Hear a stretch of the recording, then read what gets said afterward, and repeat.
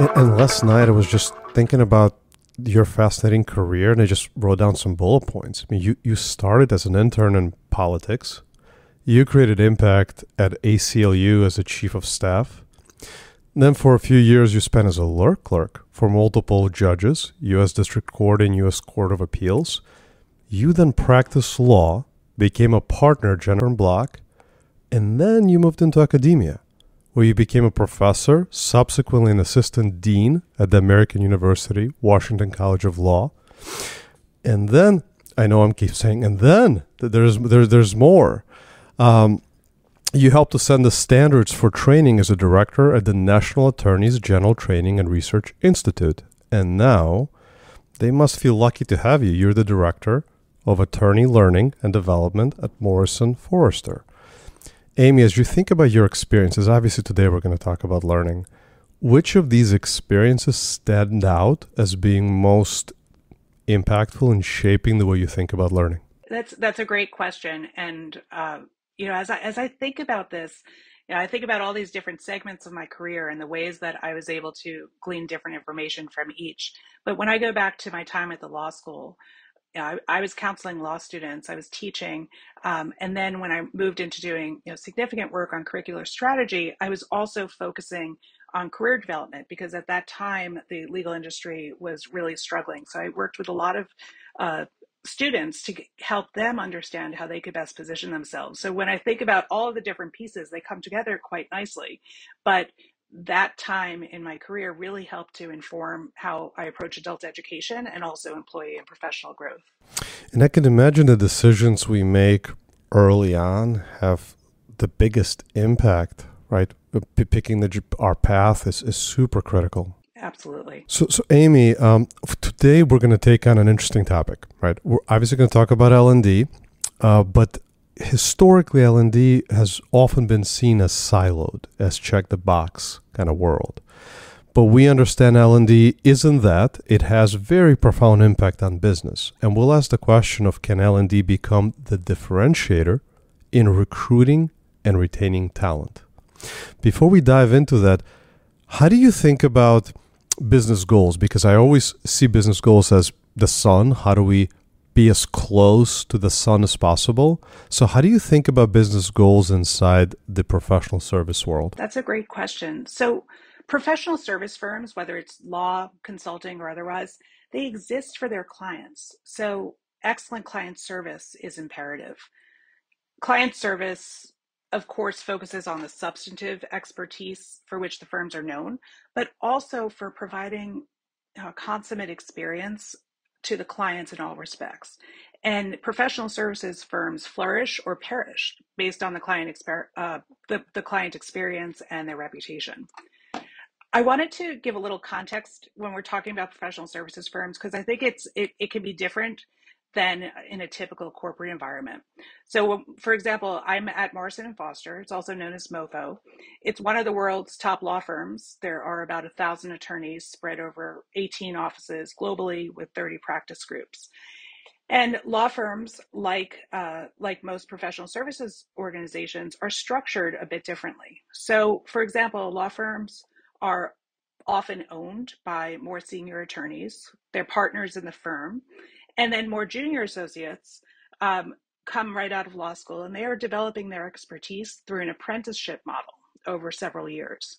So because the owners of the firm are responsible for managing and developing associates, they have an especially strong incentive to develop the associates into the strongest lawyers they can be. This isn't just theoretical or a nice thing to do. A 2017 NALP survey found that replacing a single associate can cost as much as $500,000, measured in recruitment fees, lost productivity, and training and onboarding. And we estimate that to actually be around $700,000 today. And that's, again, per associate. So going back to your original question, if you think about what a successful professional services firm looks like, it requires well-trained, engaged employees who are consistently being challenged, who feel connected and feel supported by the firm. And that's what allows it to thrive. High stakes when we think about how we work with talent. And I can see how, the folks that are involved, they're vested. They're vested because they grew up within the organization. Many of them probably they became partners, and now they're involved in bringing the next generation. But I also often think about how does their journey, right, inform how they're approaching now the journey of others. Because I was an investment banker my first career, and I remember it was brutal by design. It was this concept of, hey, this is what we had to do, right? So if you're expecting to sleep more than a certain amount of hours, that's unreasonable for you, right? To think about that concept coming into this industry. I remember days of 20 to 22 hours. So Amy, that I don't think that is where it's at now, and that's not how you were thinking about the next generations. But what are the areas of training and how are you approaching kind of the architecture of training? So along the lines of what we were just talking about being challenged, allowing the attorneys to grow, what we look at MoFo is figuring out what experiences and trainings will allow those attorneys to continue to grow in all aspects of their professional personas. And because there are so many attorneys and so many different needs, we actually break it down into 4 different areas of training, and then we tie those areas of training to the competencies we expect of attorneys at each level.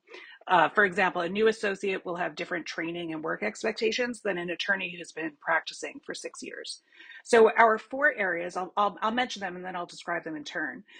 Practice knowledge, practice skills, professional skills, and attorney engagement. So with practice knowledge, that's really asking the question, what's the substantive law that an attorney practicing in a specific field needs to know? So as I mentioned, we have approximately 30 practice groups and 1,000 attorneys at MoFo. So the type of practice knowledge on which the firm trains is vast. In the practice skills area, these are the skills that attorneys need to succeed in their practice areas. They're going to vary significantly depending on the type of work attorneys do. So a litigator, for example, would get training in how to conduct investigations, while a transactional lawyer might be trained in how to draft effective contracts. Third is our category of professional skills. Professional skills are what we expect all attorneys in our firm to have, regardless of their practice area. This is what helps them to be excellent lawyers, to be responsive to clients, and to be wonderful colleagues. Topics really mirror our core values of the firm, so focused on communication, inclusivity, and collaboration, among others. And then finally, we have attorney engagement. So businesses operating optimally look at the whole employee, and that helps them to focus on the personal support that attorneys need. Things like navigating the workplace, work-life balance, and overall satisfaction and wellness. Let's go a little deeper into attorney engagement. I'm curious to learn more about that area. How do you approach it? So at MoFo, we are very committed to attorney engagement because it's key to the success of the firm. And so on my team at MoFo, we focus on providing the attorneys across the firm with the support to engage associates, whether it's virtual, in person, or hybrid. And it's really not lip service. One of the senior members of my team directs our attorney engagement efforts because this is such a fundamental aspect of what we do. So what we do is provide support to practice groups and individual partners to help them because, whether it's in person or hybrid or virtual, it just really requires a level of intentionality that we want to make sure that the partners and the more senior associates have the ability and the training that they need to succeed in that way. Mm-hmm. Let's think about engagement here. A few weeks ago we had Gallup jump on and talk about the role of the manager in the engagement of the individual within every organization. When you think about the variance, 70% of the employee experience variance is their manager. It makes sense, right? So how do you think about the role of the manager in the attorney engagement? And I can imagine they're busy, there's a lot going on, perhaps there are partners that are involved, they're in the billable hours world. How do you approach that question, and how do you see that relationship between the attorney and their manager? Yeah, I just see it as being absolutely critical to the experience of all at the firm. People stay at places where they feel valued, where they feel cared for, where there is a focus on their continuous growth. And this is, of course, it's fundamental to our business model. It's fundamental to the culture of the firm because when partners help associates to navigate our firm, They boost engagement and satisfaction, but they also can turbocharge productivity. So some attorney engagement can include mentoring, but it's often less formal. It could include coaching on the unspoken rules within the firm, or providing, really candid career advice, helping associates develop networks over time. As I mentioned earlier, because we work in an apprenticeship model, this is based on, many decades, if not centuries, of experience of how attorneys grow. And when we help the attorneys to make sure that they are getting that, for example, the partners are get the information they need to be able to be successful, then the associates will thrive as well. And how do you support the management, the leadership styles? I never like to use the word manager. Kind of, how do you support the leadership, right? So here's an attorney, they reach a certain level in their career, and now they're going to lead others. And we've had multiple conversations where leadership is not for everybody. And we may not have had the best leaders ourselves, so now we're going to immaculate or replicate the behaviors that are not most beneficial. So Amy, how do you approach creating a level of standard within the leaders within the organization? Yeah, well, perhaps big L leadership isn't for everyone, but everyone can be a leader. Some of it seems innate to some, but training is key. I mean, when we talk about training being a differentiator, this is a great example of how that happens. At MoFo, we have a series of different level-based learning opportunities for all of our attorneys across the firm. So in the first year, for example, they have a type of event where all of the attorneys get together. In the third year, fifth year, new partners, and so on. And in all of those different events, they're often uh, a couple of days in person where we bring people from around the world, followed by a several month cohort experience. And at each level, we're providing the type of leadership development that attorneys at that level are expected to have. Because for those that it doesn't come innately, for those who are not necessarily focused on it, when we talk about it, when we have candid conversations, when we give them the information they need to succeed, then they're able to infuse it into their own work styles. I love that you're giving them the support and the structure for them to, to unlock the leader within. Yes. You mentioned having candid conversations, and it takes me down the question of feedback. What is the importance of feedback, in your opinion, to continue to stay on the theme of the relationship between the leader and the individual contributor? Yeah, I have many thoughts about feedback, and I'm glad to chat about that, because I think the feedback is important today and in the future. So as we're talking about the future of work, we really have to think about what are the employees of the future looking for. So for example, in terms of generational shifts, with Gen Z entering the professional services space, they're going to expect more feedback. But it doesn't only help them, it also helps to meet the goals of the business. And so I think feedback is just such a great example of the shifting needs that we're going to see in the marketplace. My view is that the times of the top down, once a year feedback session are gone. We really need to ensure that employees know what's working, know what's not, and how they can improve.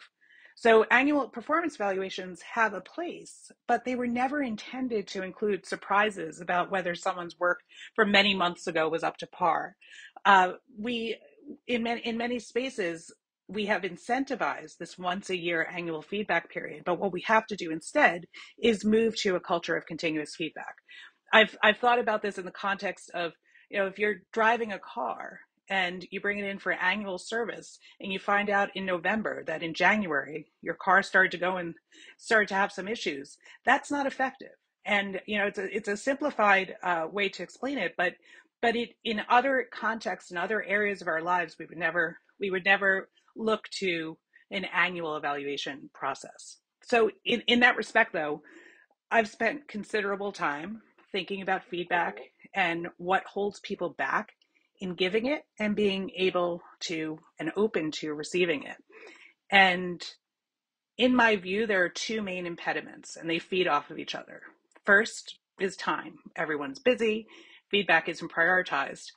But second, and much more fundamentally and importantly, are the psychological aspects of vulnerability and comfort. I don't want to tell them that their work was bad. I don't like being uncomfortable. I don't want to push them um, to do more, or I don't want them to push back against me if I give them negative feedback. I'm busy. I don't have time. I'll do it later, and then what happens? Nothing. And I'd imagine that many of your listeners have either experienced this cycle themselves or have seen it played out. It's a tough topic It when we is. talk about feedback.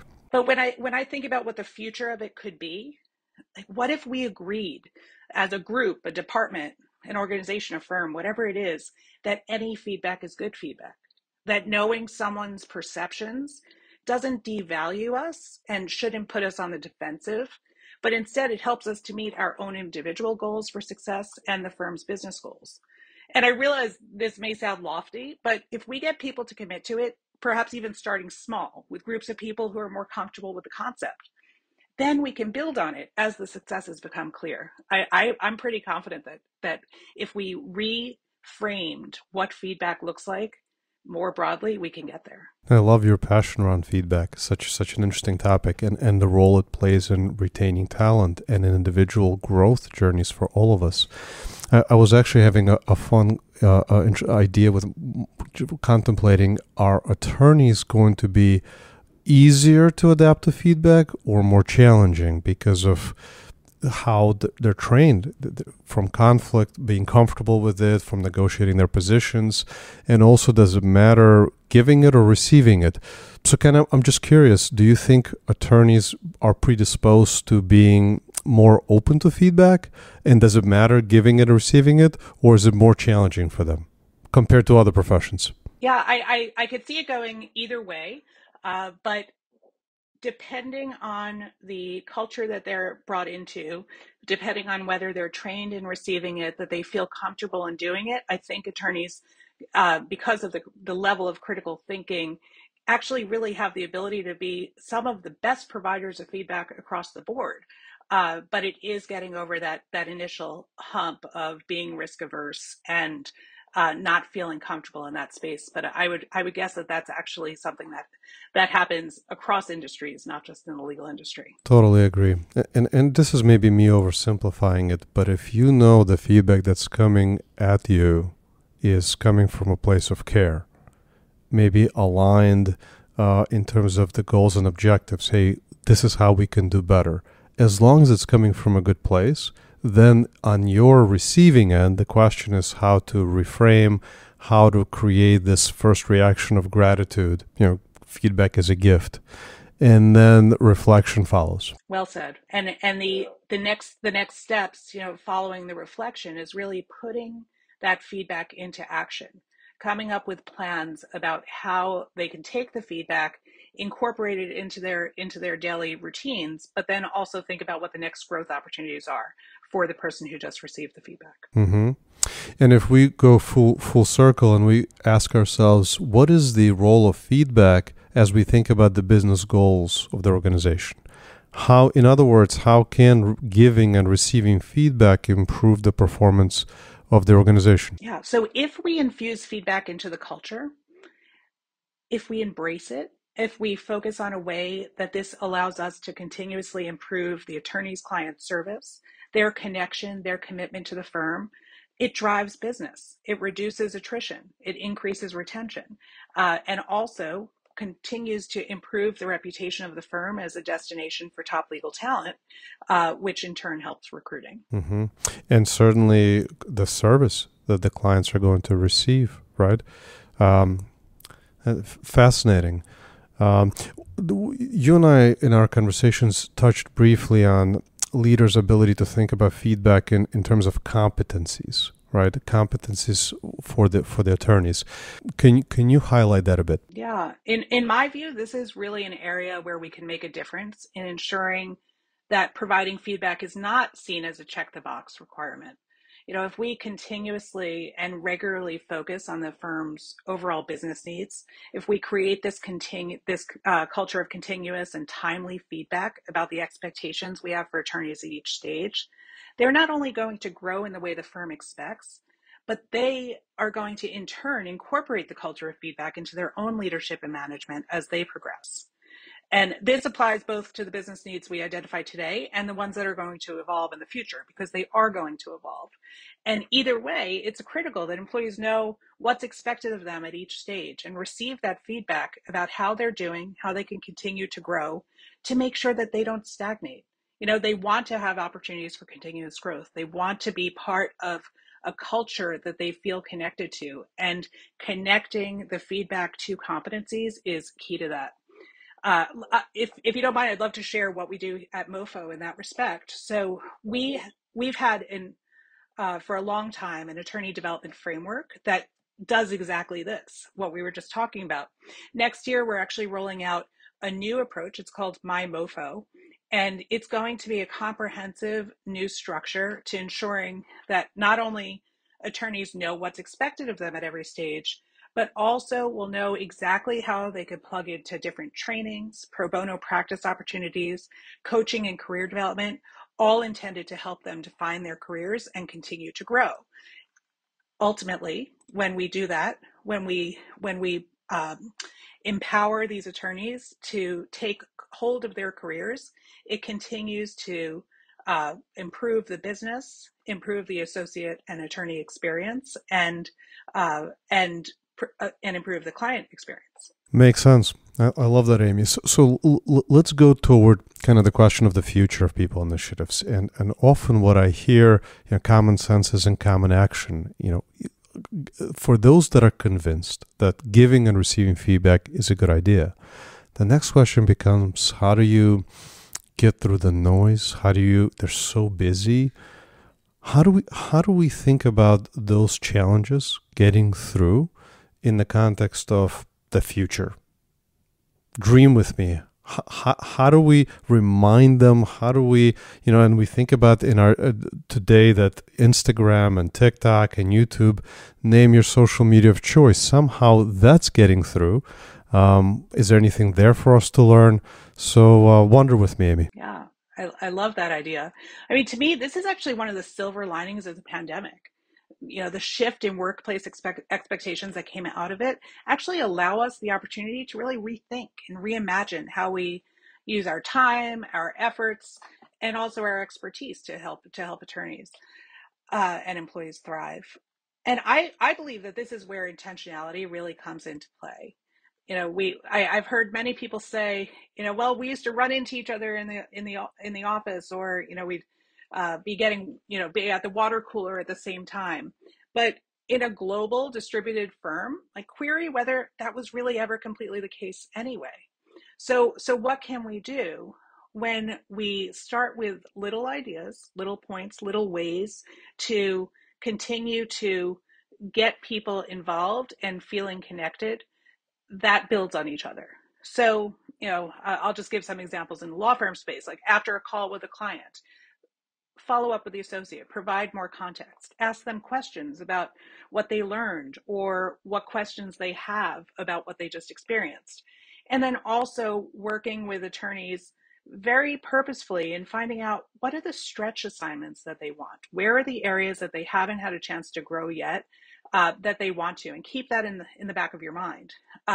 This is all part of creating a culture that it's part of the norm rather than something more formal. It just becomes part of someone's routine when we do it in small little bits. And I like the way you led into that with thinking about TikTok or, Reels or anything like that, because these little bits are what actually seem to resonate more with people. And that's some of the learning that we do too with micro learning opportunities. We want to give small pieces where people can actually take it and understand it and really embed it into their routine. Yeah, I was just reflecting on intentionality as a norm. You're saying, hey, we've got to be intentional. We're changing the norms. I think that's fascinating. Go ahead, Amy. Please continue the thought. Yeah, well, I was actually thinking about this in the context of intentionality as well, in that mindset is key when we look at, like, the psychology of feedback. So I mentioned earlier that we offer coaching programs. They're available firm wide, and we also offer trainings. But many of those coaching and trainings that we offer are focused on growth mindset, on critical thinking, on resiliency. Because when we shift the outlook about what it means to engage, what it means to understand someone else's perceptions, it actually helps us to look at feedback in a more positive way or through a different lens that they may not have if they're not thinking with, for example, a growth mindset. Yeah, and multiple times on the podcast, it's come up that our default brain is negative, and it's part of the evolution. That it's that's how we're here. For those that may have been very positive back in the day, and when the trees are shuffling and we're curious what's there, those folks may not be here anymore. Right, that's evolution. That was the tiger that came out. But now is this mindset that we brought, from an evolutionary perspective, is that the right mindset to have? Or when we're receiving feedback and our brain is reacting maybe similarly to danger, what do I do? Fight or flight? How do we reframe that and you supporting the folks within your organization to getting them in a growth mindset? That's amazing. So, yeah. Is there anything there for us to go deeper on intentionality? And you said micro learning. I keep wondering, how do we get through the noise? And I heard you, and I think you're not on the same page, is shortening the experiences. There's a lot of deep work they do elsewhere. If you make this challenging, they're probably not going to proceed. If the ask is, hey, put aside what you're doing and now watch a 45-minute video or read this book or read this PDF. Any other ideas that you have how for us to continue, again, future state, be able to get their attention? The number one thing that I focus on in the context of what trainings we're offering to whom and when is what is relevant. We don't want to be providing any kind of learning opportunities or even stretch work opportunities for people who aren't ready for them or don't need them. Because the quickest way to have someone turn off from being open to the concepts of learning and development, and oftentimes this is a different way than that people have looked at things before anyway, is to give them something that's not relevant to them and to have them either scratching their heads about, well, why am I sitting here? Why am I in this room or on this Zoom or, clicking through this PDF?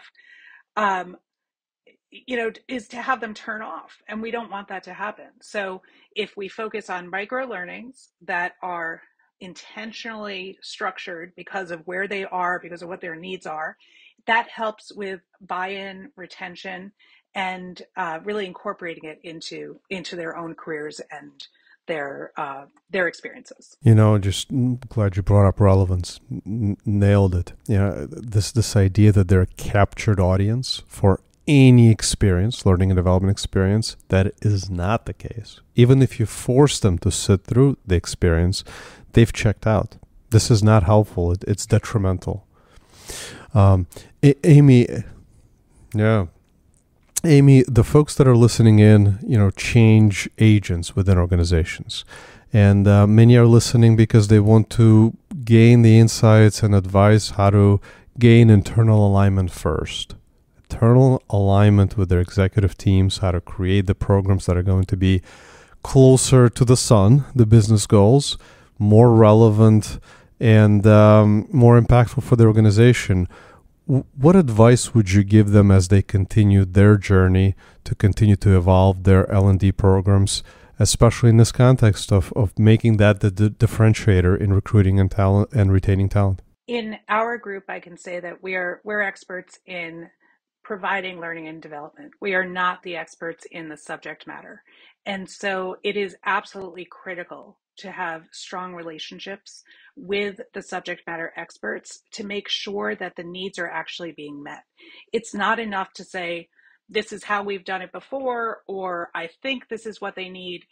You don't know what they need. You need to be talking with the actual people who are either supervising or maybe even entry level people about what it is that they think that they need to learn, and then developing an actionable, structured curriculum that is not, that's not reinvented every year. We want to know, what are the needs, how do we meet them, and how can we best support you, the subject matter experts. It's so important, because if it is seen, it's similar to the relevancy discussion. But if the Subject matter experts are not seeing the impact of the learning if they don't find that it is relevant to their everyday practice. They're not going to be partners in this journey either. So it is so critical to make sure that they are committed, that you have them on your side. At MoFo, we actually have a whole structure in place where we have what we call learning and development liaisons. So one partner from each practice group is designated as the learning and development liaison. They develop the types of trainings that they want. We execute on them. We make sure that that they're being offered at times that make sense for the associates who are taking them. And then, of course, we also, when we launch My MoFo, we're going to be tying that to the competency project. And so making sure that it's a rational plan is just so important, because it can't just be seen as, well, here's learning and development over here, but it's not actually connected to what the firm is doing. A rational plan working in partnership with the subject matter experts that's actionable and structured, and looking at and evaluating the impact ongoing. Amazing advice, Amy. I appreciated having you on. I thank you for the time, and I look forward to continuing the discussion. This is awesome. Likewise, this is a great podcast, and I'm glad to be part of it. So thank you. Awesome, Amy. Over and out.